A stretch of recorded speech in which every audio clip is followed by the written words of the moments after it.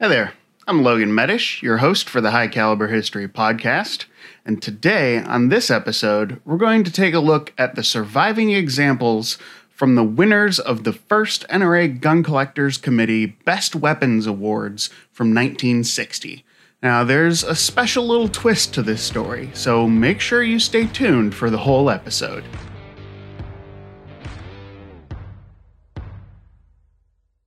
First, a little relative background information about me. From 2014 to 2018, I oversaw the award shows for the affiliated clubs in the NRA's Gun Collectors Committee. The committee was established in 1960, and the purpose was to acknowledge and reward displays on their historic, educational, cultural, and technical knowledge. One of the ways this was done is by awarding up to 10 silver medals for best weapons on display at the award show every year. The medals are awarded to the guns, not to the owners of the guns, and they come with a small plaque, and both of those items are supposed to transfer ownership from owner to owner if the guns are sold. And it was my job to order, award, and distribute the medals and plaques to the current owners of the award-winning arms. Unfortunately, those items are small and peripheral, and unless care is taken to keep track of them when it comes time to sell, particularly with an estate situation, the plaques get discarded and the medals are sold off to a coin collector in the generic sense of the term. In fact, I've even seen a couple of the medals show up on eBay within the last year or two. So, I wanted to figure out the whereabouts of the original 10 guns from 1960, their plaques, and their medals. In 1983, the NRA published what was supposed to be a recurring review magazine that had detailed articles about important guns and kept collectors up to date on what guns and displays had won what awards. Unfortunately, the publication never went beyond that 1 year, but that was all I really needed to see the award recipients from 1960. So with the list in hand and the internet at my fingertips, here's what I found 61 years later.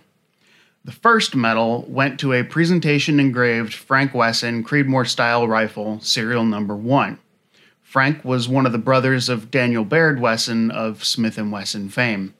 Unfortunately, this rifle's whereabouts are unknown, so we don't know if the medal and plaque are still with it.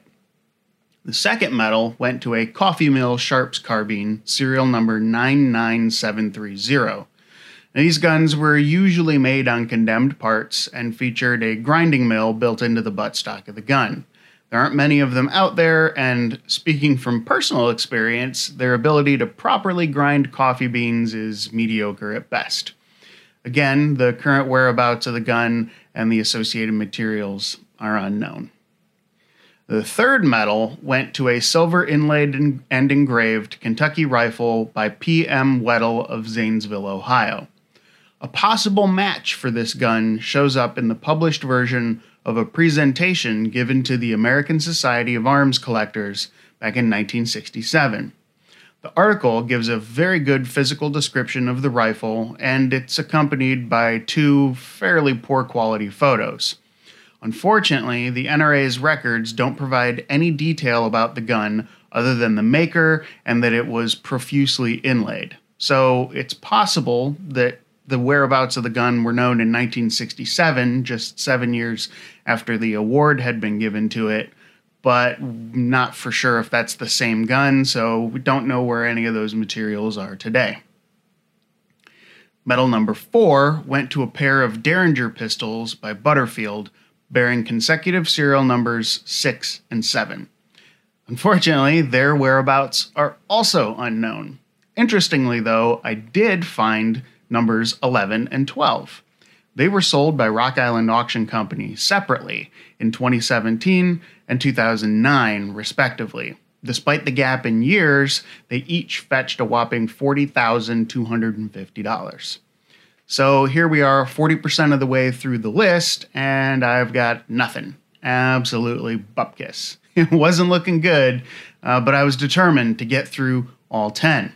And I'm glad I did, because my luck changed with the medal that was issued to gun number 5. It was a Nimsky engraved Winchester Model 1866 carbine, serial number 21921, that was supposedly presented to Mexican Emperor Maximilian and eventually found its way into the arms collection of Mexican President Porfirio Diaz. The gun is one of the best documented Winchesters in existence, having appeared in countless books and magazines over the years. And as it just so happens, the gun crossed the auction block in December 2020 at Rock Island Auction Company's premier sale. It had a pre-sale estimate of $250,000 to $400,000, and it sold for $345,000. Now, the auction company's documentation mentions that the gun won medal number 5, but sadly, it's no longer paired with the gun. So we have a partial success. The whereabouts of the gun are known, but not that of the silver medal or the plaque.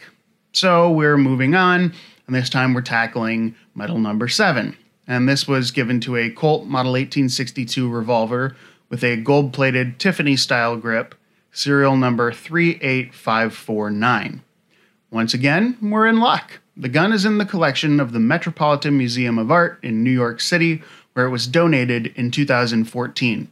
It is a beautiful gun with a gorgeous finish, gold inlay, and of course the Tiffany grips that were designed by John Quincy Adams Ward for a gun that President Abraham Lincoln gave to a Turkish mayor in 1864.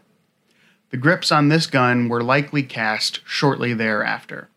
The gun is on display in the museum, but the collection's record makes no mention of the awards being part of the accession, so we've got yet another partial success. Medal number 8 went to another pair of guns. This time it was a cased set of Colt Model 1860 Army revolvers, serial numbers 151388 and 151389. They were part of the arms collection of Civil War veteran, Connecticut State Governor, United States Representative, and Senator Joseph Hawley. Another cased presentation gun belonging to Hawley, this one being a Colt 1851 Navy, is in the NRA Museum's collection. As an interesting side note to Hawley, his lieutenant governor was none other than Oliver Winchester, which I think is a pretty cool connection there. Anyway, the guns that won medal number 8 came up for sale in the now defunct James Julia Auction House in 2016, and they sold for $212,750. The auction list makes no mention of the guns having won the silver medal, and it was not included in the sale. So again, we have another partial success with medal number 8 belonging to Hawley's guns. The recipient of medal number 9 was a cased Sharps Model 1878 officer's rifle, serial number 11. And again, the gun's whereabouts and the associated plaque and medal are unknown. But bear with me, we've got a good one coming up. Finally, medal number 10 went to a Henry Model 1860 rifle, serial number 9, presented to Secretary of the Navy Gideon Welles. Now, this gun resides in the collection of the Autry Museum of the American West in Los Angeles, California. It's on display in their galleries, but like all of the others on the list, the medal's whereabouts are unknown. So it's a bit of a bummer, but at least we know where this really cool historic presentation piece gun is located. So that takes us through the 10 medals. But if you were keeping track, it actually only takes us through 9 medals. You may have noticed that I skipped medal number 6. It was awarded to a Colt Model 1862 revolver in a wooden presentation case covered in gilded red leather designed to look like a book when seen closed. The spine of this book case bears the title Colt on the Constitution, Higher Law, and Irrepressible Conflict. Colt revolvers came in a variety of different cases, but the most intriguing and rare cases were those designed to look like books. The book cases had leather covers and were made by actual bookbinders, so they were impressively disguised pieces when put onto a shelf.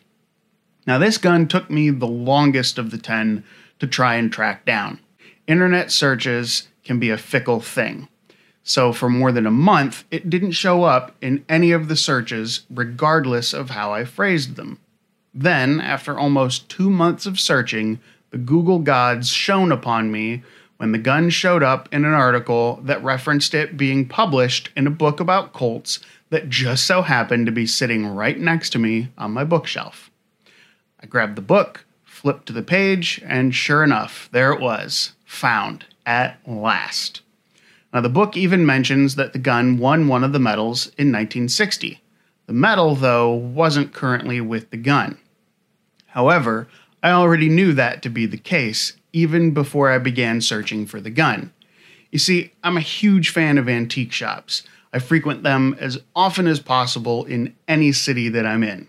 And it just so happened that over Labor Day weekend in 2020, I was browsing cases in a shop near Lancaster, Pennsylvania, when I saw a familiar medal staring back at me. Having ordered and distributed more than 50 of them in my time with the NRA, I recognized it instantly, even without seeing the numbered inscription on the back.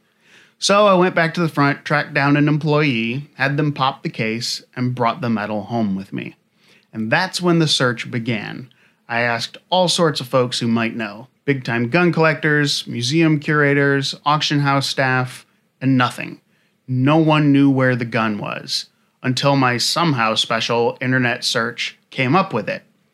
The gun is currently on display in the Autry Museum, but unfortunately, due to the current health concerns, it's closed to the public. Now, the Autry has always been on my list of must-see museums, but it has definitely moved up a few places given my new connection to it. One day, when things get back to normal, I'll venture out there and visit the museum and see the gun up close. Now, as for the medal, I'll probably donate it to the museum. After all, it was supposed to remain with the gun. I don't know how long the two have been separated, but it would be nice to reunite them once again. One interesting note in this recap here is that the location of the first 4 award-winning guns is unknown. And while the whereabouts of the gun that received medal number 5 is known, the medal itself is not. So that leads me to believe that medal number 6 that I now have in my possession is the lowest number surviving medal from the original 10 awarded, which I think is pretty neat if you ask me. Oh, and one final thing. If any current owners of these or other medal-winning guns happen to see this video or listen to this audio version of the podcast, if you don't currently have the medal or plaque for your gun, reach out to the NRA Museum. They can work on getting them reissued to you so that they can stay with the gun in the future. I did that for a few that came my way when I worked there. So I hope you enjoyed this trip of tracking down and doing some sleuthing on these 10 award-winning guns. If you happen to know where any of the guns on this list are located, reach out to me. I'd love to know where they're at and chat with you or the current owners of them. It definitely holds a special place in my heart, given my involvement with the awards ceremonies and system over time. So, again, I hope you enjoyed it, and please tune in next week for another great episode of the podcast. Thanks for listening.